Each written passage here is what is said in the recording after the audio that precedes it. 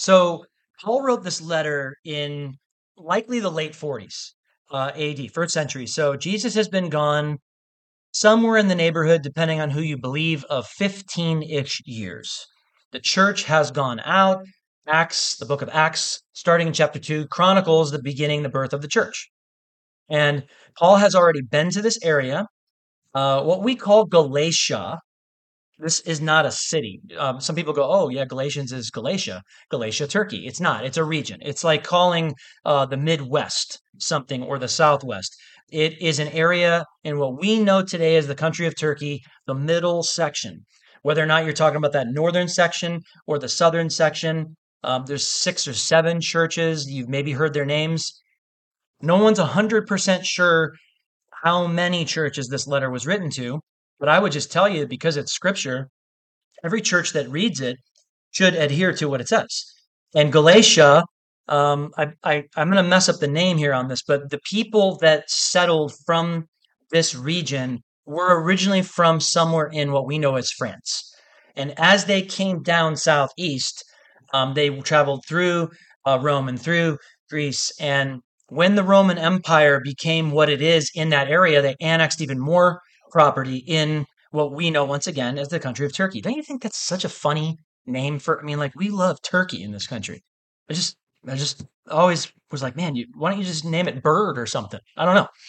But this is this group of people that came down, and Paul has already been through here. If you read the book of Acts, it's a lot of Acts of the apostles, but it's a lot of history. It's a lot of where Paul went. It's a lot of the trek that he went on. But it is interesting to me that he is from, when we find out about this guy, his name's Saul of Tarsus. Tarsus is a city on the southwestern coast of Turkey. So it's not like Paul's unfamiliar with this area. It would be like being from Phoenix and like going to Los Angeles or Vegas. It's like it's not that far, and you've probably been there before if you're from that area. And so he's familiar. There's a lot of people that write about these folks in this region, and there's a lot of governors and notes from whatever you want to call them, magistrates, people that were in charge of these people, and they say they're a fickle, fickle people. They can turn on you on a dime. I'm like, well, that's just people. That's not like just the Galatians. That's almost every group of people ever, but specifically, they're known for being really fickle. And you'll understand why in a couple of verses, but this is just a smidgen of background. The reason that he wrote it is more important than where the people are from and their tendencies to be nightmares. It's because the Judaizers, Jewish Christians, mostly former Jewish people that were really into the law and really into the festivals and the traditions, were teaching as they accepted Jesus and the Old Testament. They were teaching these new converts that they had to keep the law. Jesus is great, but Jesus is just the period on the end of the sentence, and the sentence said Old Testament. That's what they were teaching them. And it's garbage, because obviously Jesus would have told us we needed to do that if that was part of the deal. Donald Campbell writes this. I love this. The Judaizers in Galatia both discredited Paul and proclaimed a false gospel. I mean, if that is the sentence that underscores what Galatians is about, it's amazing. He says it was necessary for Paul to vindicate his apostleship, to basically tell these people why he was able to speak to them. Because in this section, Paul demonstrates convincingly that his apostleship and his message came from Jesus directly, the revelation of Christ. And Galatians was written to remedy a desperate situation. A call to the early Christians back from the Mosaic law into grace, out of legalism and into this relationship. And we talked a little bit about that in Colossians. Colossians is super short. Galatians is a short book too, but there's a lot of guys that write that Galatians and Romans are like, Galatians just is short of Romans. It is one of those books that is not only powerful and pungent, and it kind of hits you in the gut a little bit if you read it. Because we can all of us can relate with trying to rest on something that we've done for God before. Or like, hey, when I was younger, I used to use the feeding of the homeless. I used to feed the homeless 7 days a week, and it's what made me relevant in the family of God. No, it is not. It is absolutely not. Jesus did not die that type of a death on the cross so that you could add to his tab, that you could add to what he did. It's not addable. Galatians was written for things like this. It's an emphatic statement of salvation by faith alone, apart from works, and it's as relevant today as it was in their day. Do we have fickle people? America has fickle people. Jewish people from the first century in Jerusalem were also fickle, because fickleness, unfortunately, follows humanity wherever it goes. Qualifications, verse 1. Paul, an apostle, parentheses, not from men, nor through man, but through Jesus Christ and God the Father who raised him from the dead. Paul's business card here says apostle. He throws out the business card and he says, though not from Peter, not from John, not from Jerusalem, not from Antioch, the Mecca of missions at the time, not from any of these things, from Christ and all the brethren who are with me. He was an apostle sent from Jesus himself. I want to read briefly, just so you can know where his business card comes from. Acts chapter 9. Maybe the scriptures will be up there. I'm a little out of order here, so if you can, great. Verse 1 of chapter 9. Then Saul, still breathing threats and murder against the disciples of the Lord, went to the high priest and asked letters from him to the synagogues of Damascus, so that if he found any who were of the way. That's what I wanted to name this church, the Way Bible Fellowship. I love it. I absolutely love it. But there's a lot of weird websites with that. And there's a lot of churches that I didn't want to be associated with them just in case you're like, hey, are you with those guys? Well, I'm of the way. You just put yourself into a hole here. Anyway, I love the name. Because they mocked them. They called them that. Oh, you're the way. They thought that was actually mockery because Jesus said, I am the way. They're like, oh, you're of the way. And they meant it as like almost like a curse, almost like yeah, you're like the idiot, right? You're with that guy that died. We killed him. So Paul has heard this. That's why he's saying, hey, if I found any of the way, can I kill him? He might bring them bound to Jerusalem. He's asking a high priest of Judaism for an arrest warrant, and possibly a death certificate, an execution warrant for Christians. This is Paul the apostle. Sometimes we clean it up a little bit. Sometimes we try and polish that guy a little bit. His little Jewish bald head. I don't know. Every time I ever see a movie of him, it's always like he's like 5'2", can't see, and he's bald, and he's got his little high pitched voice. I don't believe that's what Paul looked like, but for whatever reason, people like to depict him that way. I don't like it. So he's asking, I'm going to bring him back. We're going to string him up. We're going to bring him back to Jerusalem. And he asked the high priest, and he granted it.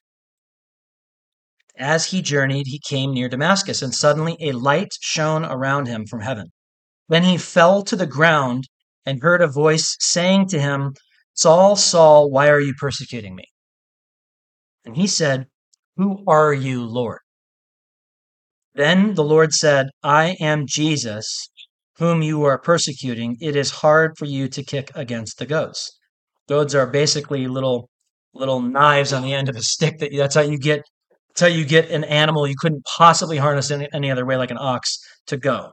And so when we're kicking against somebody's knife on the back of our Achilles, that's basically what Paul's doing right now. Jesus is telling him. So he, trembling and astonished, said, Lord, what do you want me to do? Then he said, arise and go into the city. You will be told what you must do. I want to just really steer us back to Paul's few sentences of interaction to Jesus, this blinding vision. Paul's not stupid. Paul's one of the smartest prosecutors, if you will, Pharisees, lawmen, lawyers, if you will. He's one of the smartest ones that ever was. Gamaliel, who was about as high as it got when Paul, the youngster, came into Jerusalem to study under him, rabbinical school and all the rest. Gamaliel said, this guy has such an appetite for knowledge, I can't give him enough. He just digests it. So we're not talking about like the low-end apostle over here or the low-end rabbi in rabbinical school, the F student. We're talking about the best. Most of these guys that Paul's studying under were too proud when Jesus was there to listen to him. In the flesh, too proud. Think about it. He's healing people. They've never seen this done. He's feeding the 5,000. They've never seen this done. He's doing every possible miracle that the deliverer should be able to display. And they're like, we need to kill this guy. He's right in front of them teaching. They all recognize, wow, you teach. You know the scriptures. They admitted a lot of positive things about Jesus, guys that wanted to kill him.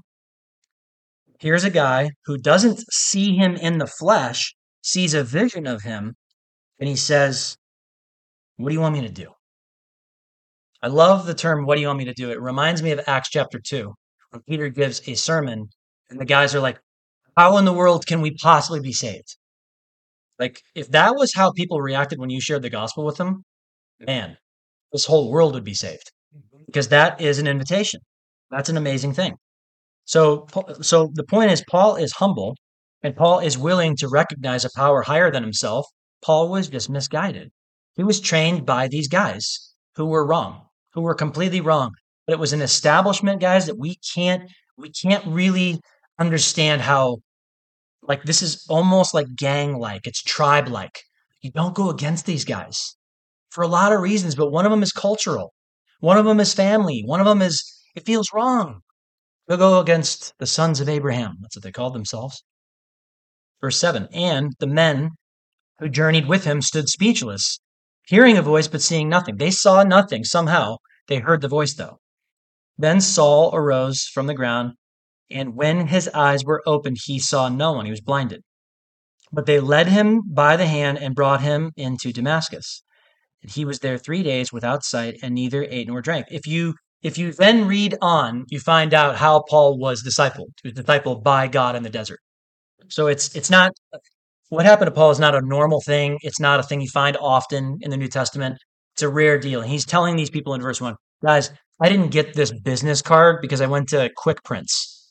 I got this business card because Jesus mandated it. He stopped me. He told me I was doing something that was equivalent to like could you imagine just like kicking a soccer ball and then somebody takes it out and just sticks a knife and that's what you kicked hard?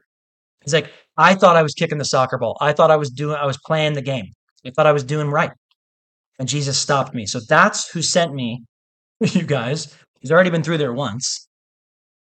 And all the brethren who are with me to the churches of Galatia. That's how we know it wasn't one church. It was a bunch of churches in this one area. Verse 3, grace to you and peace from God the Father and our Lord Jesus Christ, who gave himself for our sins that he might deliver us from this present evil age according to the will of God and Father, to whom be glory forever. Amen.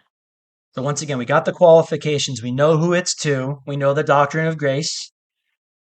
Jesus gave himself for our sins, and he alone is able to deliver from sin. He alone is to take people out of this evil age and pull them into a relationship and pull them into where he lives. No mention of works. No mention by design of baptism right here. No mention by design of taking the Holy Eucharist, doing communion. They're very important. Jesus asked us to do them. They do not save you. There are churches in this town that teach that you cannot go to heaven unless you're baptized. Right. They call themselves Christian churches. And I think maybe they mean well. Really do. Think maybe they mean well. There is no place in here for anything but grace. There's no place, there's no way for you to go, well, I'm gonna carve my little way out over here into my own justification. Guys, this is about self-justification. What do you do, or what do I do that makes us feel like we belong, like we deserve heaven, like we deserve a relationship with Christ? The answer is nothing. It's 100% what he did. So I really want to spend our bulk on 6 through 10 as this intro. We've introed it enough. It says to them in verse 6, I marvel that you are turning away so soon from him who called you into the grace of Christ to a different gospel. You're turning from this to this. This is what repentance means in reverse. You're doing something and you go, I'm not going to do that anymore. And you turn and you walk the opposite way. You realize you're going the wrong direction on a street. You turn around. That's repentance. I can't believe you guys are doing this so soon. This has been a few years, this church. It's not some 100-year-old church. Jesus hasn't even been gone, if you believe the commentators, 20 years yet. And you already have this, which is not another. It's not another gospel. There's not 20. There's not 10. There's not even two. There is no two good news of the kingdom of heaven. There's just one. You guys, it's not another. What you're learning is not another, but there are some who trouble you and want to pervert the gospel of Christ. What does perversion mean? Perversion means to transform into something of an opposite character. Now, I want to throw a Star Wars reference at you. For those who like Star Wars, I am not one. Don't hurt me. I also didn't like In-N-Out Burger for the longest time. And I was a little bit persecuted by certain Christians from Los Angeles. It's just a burger, guys. There's 18 different ones. It's not that awesome. And seriously, your fries taste like packing peanuts with salt on them. Thank you. Amen and amen. So, Star Wars. I was born in 1977. The first one came out in 1977. Clearly, I don't remember it, and I didn't go to the theater. Okay? 1983, 84, in first grade-ish, second grade. I don't remember when this happened. They're all out now. Okay? They're all three out. And it's the biggest deal ever. Every kid has the lunchbox, the Han Solo and Yoda. And I have a joke about Yoda, but I'm not going to talk about it. Just because it looks like a politician that's running, local one. I'm not going to talk about it. But when I grew up, there's action figures and there's Lunchbox. The kids have the shirts. The kids have all the stuff. I go to birthday presents. They're wearing those white soldier things, the plastic things at Halloween, the whole bit. I'm like, man, this is like the biggest movie like ever. It's as big as Michael Jackson Thriller, which had I think just come out. And I remember thinking, am I something wrong with me that I don't like this? Because every other kid likes this. I don't like this at all. I just rather go skateboard or go throw football or baseball. What we didn't know, and I didn't know this, is that those were episodes 4, 5, and 6. Do you know this? Do you guys know this? And so for another, I don't know, 1997, my friends in 1997 were so into this movie. It came out in 1997, again, digitally, Dolby remastered, whatever that means. And I went to the movies. I hadn't seen them. I was persecuted by all the people that took me. They're like, I can't believe you haven't seen this. We go, and it was 1997. They released those again every 6 weeks for 3 different movies. So I saw them, and I still was like, I don't understand why you guys like this. I can see the fish string with the Millennial Falcon. You can see the fish string. That's Yuma right there. I didn't believe that it was awesome. Fast forward, the newish ones, the middle ones came out, I don't know, in the 2000s. Those were episodes 1, 2, and 3. But I don't know anyone that ever told me that. I don't remember anybody in the 80s saying, did you know that this movie is episode 4, 5, and 6? Therefore, we're waiting for the 1, 2, and 3. This is a lot like the struggle of the Galatians. So the Galatians are coming in and they're going, okay, this is awesome. We got a church. The Judaizers are going, okay, do you guys understand? Some of you guys are of the Roman Empire. You're Greeks, you're barbarians, you're whacks. So we're going to help you out. Yes, you came to Christ, but you need to learn all this stuff. And they would throw the law down and they'd throw the festivals and they'd throw all their credentials at them. Star Wars was the biggest deal ever. But it was the New Testament. It was the Second Testament. It was 4, 5, and 6. Whatever's going on now isn't George Lucas. George Lucas bailed out after he'd made $80 billion. These 6 movies, I looked it up on Wikipedia, these 6 movies were Lucas. This was him. I don't know why he did it the way he did. I don't know that he thought it was ever going to be that big of a deal. But everybody thinks, all the people my age all think that that's the greatest thing since sliced bread. The first 3, 77, 80, and 83. No, that's the second. What went on 15 years back or whatever those 4, 5, and 6 were, that was the beginning. And so people are like, whoa, whoa, whoa. It's like the Old and New Testament. Which one came first? Well, obviously the Old Testament came first, but it was pointing at something. Yeah. It was fast forwarding to something. It was trying to help these folks understand, look, you're under the law. Do you guys give up yet? Like Mercy, like Uncle when you were wrestling? You can't do it. You cannot self-justify. You can't keep even 10 commandments, let alone 613. Yeah. And so this idea that there's this other gospel, there's people who, like I talk to them sometimes, unfortunately. They're like, no, dude, just the first three, just the Old Testament. Dude, that's the New Testament. Those are the better of the six, just so you know. Like, if you're going to compare them, they're the better of the six. Anything back then was better than anything now, right? Just kidding. That's what old people say. And I'm one of them. Not old people, people my age. They think that anything that's like right now stinks. The music does. The music's horrible right now. It was way better back in the day. You'll never meet an old person in the world that doesn't think so. My intern can tell you all about that. Um, so he's trying to get them to understand, guys, this is another gospel. What you've been taught by these people is another gospel. You think that you have episode 1, 2, and 3, but you've got episode 4, 5, and 6, which are after. And I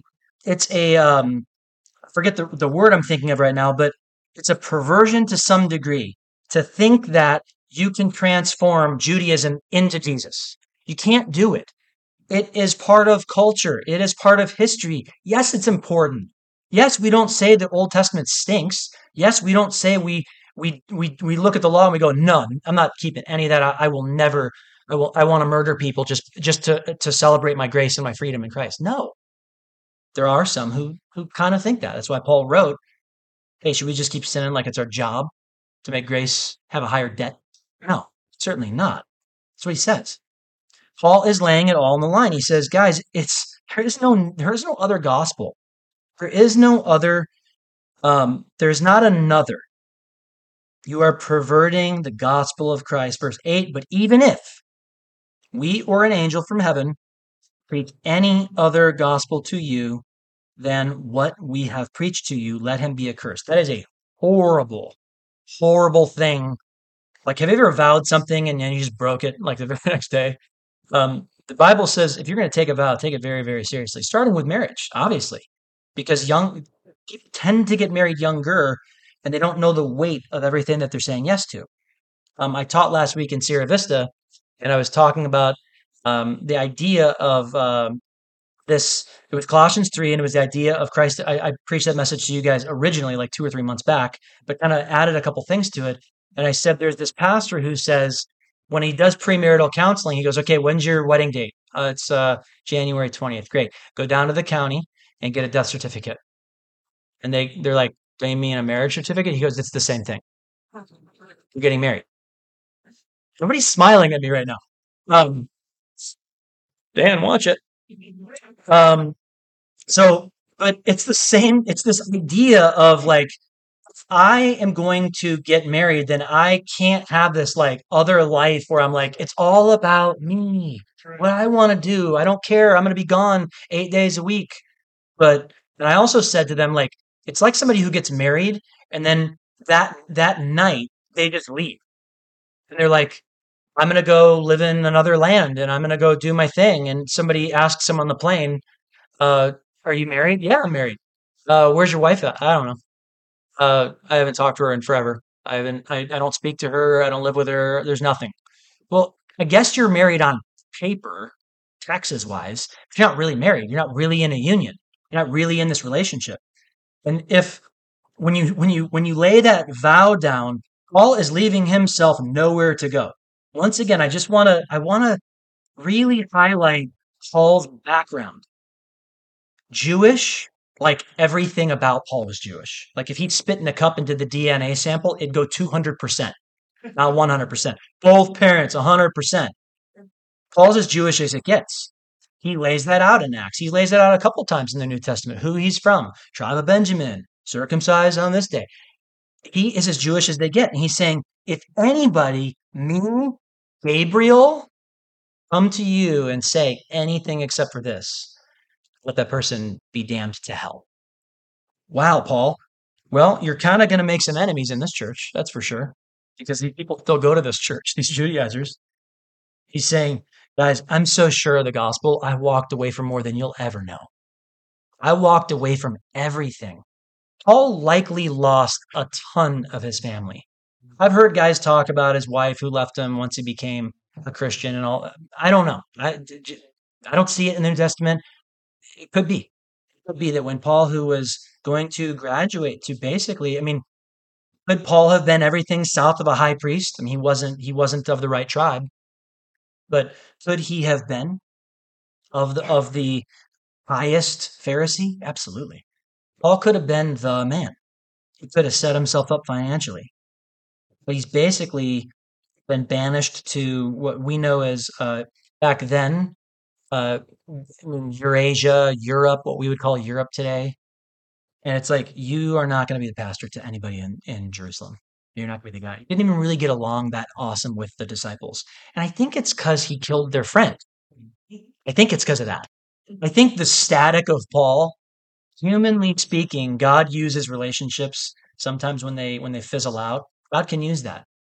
Is it right for Peter when Peter got yelled at to kind of be butthurt by Paul? And he's like, dude, you're not doing the same thing when you hang out with the Hebrews and then you hang out with the Gentiles. You're not doing the same thing. And so he even says in the scriptures, I opposed him to his face. I think that's a nice way of saying how Paul that conversation went down. But because of Stephen, because how much they loved Stephen, and because of that static, there's static. I don't think Paul ever got over it in his own time. I killed these people. I killed some of them. Yeah, and you're still going to heaven, Paul, because grace is sufficient for you. Jesus actually said that to you. So you have to really, like when you start off introing a book like this, you really have to lay the weight down on why this was hard for him. Why it wasn't just it wasn't just firing off emails. Like, just send this one to Galatia and send this one to the churches of Rome. And you don't just do that. You agonize, sweat, write this down. I mean, sometimes he was in prison writing letters. Sometimes he was free. But in this case, he's saying if anybody on this earth tells you there's another gospel, number one, or tells you it's not through grace alone, let that person be accursed. Now, I didn't say that. I just told you that there was people adding in this very town. Good things. Good things. Like baptism's a great thing. It's one of the things that helps you visualize Colossians chapter 3, if you were raised. Going through that. The spiritual bond that I believe happens with your spirit and God's spirit when you do what he asks. It's awesome. But you going under our tank of water does not justify you to go to heaven. It just makes you obedient. And that's it. But you're covered. Verse 9. As we have said before, so now I say again, if anyone preaches another gospel, any other gospel, to you than what you have received, let him be accursed. Twice the word accursed in two different verses, twice. If you don't use the punctuation and the numbers, about 25 words later, you got somebody saying, I mean, we don't usually, like as Christians, we don't throw that word around a lot, like curse you, curse you. That's a very serious word. It's the worst. So as in verse 9, as we have said before, so now I say again, if anyone preaches, anyone, me, an angel, John the Baptist comes back, says something to you that isn't of this salvation by grace through faith alone, that person should be accursed. For do I now persuade men or God? Or do I seek to please men? Question mark. No. For if I still pleased men, I would not be a slave by choice of Christ. That's what that word means. Somebody that's been freed and then wants to be marked as, I love this master, I want to serve this master, I want to be in this master's family. That's what that means. So we're short on time again. A couple of quick things. You really, like when you read this letter and you read, you see the gravity, you see the heaviness, you see the burden of this guy's heart. And you're writing this and you don't have air travel, you don't have buses, you don't have like, I'll be there in a day, I'll be there in 2 hours. You don't have that. What you have is a guy who's trusting the Holy Spirit to get this letter into their heart as it gets read. That God calls, salvation goes out. God calls. God knocks at the door. Some people will come. Some people will let him in. Some people won't. That's God's business. God's the converter. Just a wrapping this up, just a thought. If you are a Christian this morning, if you have given your life to Christ, if you have responded to the very same call that went out in Acts chapter 2, the call that Paul is giving to these folks, that went out on the apostles' way to murder Christians, call to follow from Jesus, whatever occupation you do, whatever you do for work, whatever you do all day long is a call. You will have a place to shine for Christ. You will have a place to say something to somebody, and you can give the exact same call. You're on the same level as Paul. None of us, no matter what we like, celebrity pastor or the guy who cleans the church, at the church of 10 people, the janitor that cleans the church, which is usually the pastor at a church of 10 people. I know it has been for me for many years too. Your call is the same. Your responsibility, you can give keys to the kingdom. You can give the gospel to anybody, just like Paul is doing. Paul, I've called him the all-star of the New Testament, maybe tongue-in-cheek. He wouldn't call himself that. He called himself the chief of sinners. But Paul's call is the same to everybody he talks to. Grace through faith. Secondly and lastly, perversion of the gospel. When something is changed and turned into something it wasn't meant to be, it's in the same lane as the original sin that went on in the garden. What God says isn't enough. You can't trust it. He's holding out on you. It's always a derivative that fluffs our flesh a little bit. It's always this idea of God's holding out on me. I want to do what I want to do. I don't know if I can trust him. This guy over here is painting a beautiful picture. His name's Natus. I put the words, I turned him around. I think it sounded like Satan. Yes, it's always that. It's always a pretty little lie or a rumor or something that is anti God's word. And when this comes to us, it's always the enemy in conjunction with the flesh of man. It's always the enemy in conjunction with what I want to do. What does James say? What causes these fights in you? Is it something else, or is it your evil flesh? What is it? It's your lust for life. It's your wants. It's the things you want. This is only of you. We can get ourselves into tons of trouble, and then we blame the devil. The devil can say all sorts of things. He said all sorts of things to Jesus. And Jesus came at him and said, here's the word of Yahweh. And Satan was gone. So for you and I, in this day, we cannot self-justify. Some people go, well, I would never do that, Dan. I would never say that I'm justified because I'm a Christian, but I also do this. And I also read the Bible, the 1-year Bible. I read it every single month. I do it 12 times a year. Whatever it is. I'm not saying anybody does that. I've never heard anybody say that to me. I'm just making it up. But whatever it is, sometimes we can be tracking really, really, really well with the Lord, and we've been doing really like a lot of work for God for a month, 2 months, a year, and we start to go, I've earned a lot of credit. That's right. You know, I feel my spiritual bank account is amazing. Maybe you should just enjoy that God lets you do that. God lets you be used at all. Because it's always right there. It's always close. That you can think that something in you is good enough for God to be like, well, I know why I was chosen. Because look at all the things I've been doing for God. We cannot self-justify. That's all Paul was trying to say is, guys, I'm apostle. I wasn't assigned by any man. In fact, I was doing really, really bad things to man, your types of people, on my way to becoming an apostle. God recruited me. He gave me grace. He still has allowed me to have some pain in my life, some suffering in my life. And a lot of you fickle people drive me nuts. He didn't say that. That's in another commentary called the Apocrypha. I'm just kidding. All I can say is enjoy the fact that to quote the great Levi Lusko, just be happy you're going to heaven. Just enjoy the fact that God would allow you his grace, would allow you to come to his call. Amen. Let's get into it next week. Father God, we thank you for the call, for the grace. God, as human beings, it runs counterculture. It runs against our flesh. It's a difficult thing, God, to balance the two sometimes with the works that are out there, with the things that we do, knowing that it's never going to be enough if that's what we think is making us good or justifying us.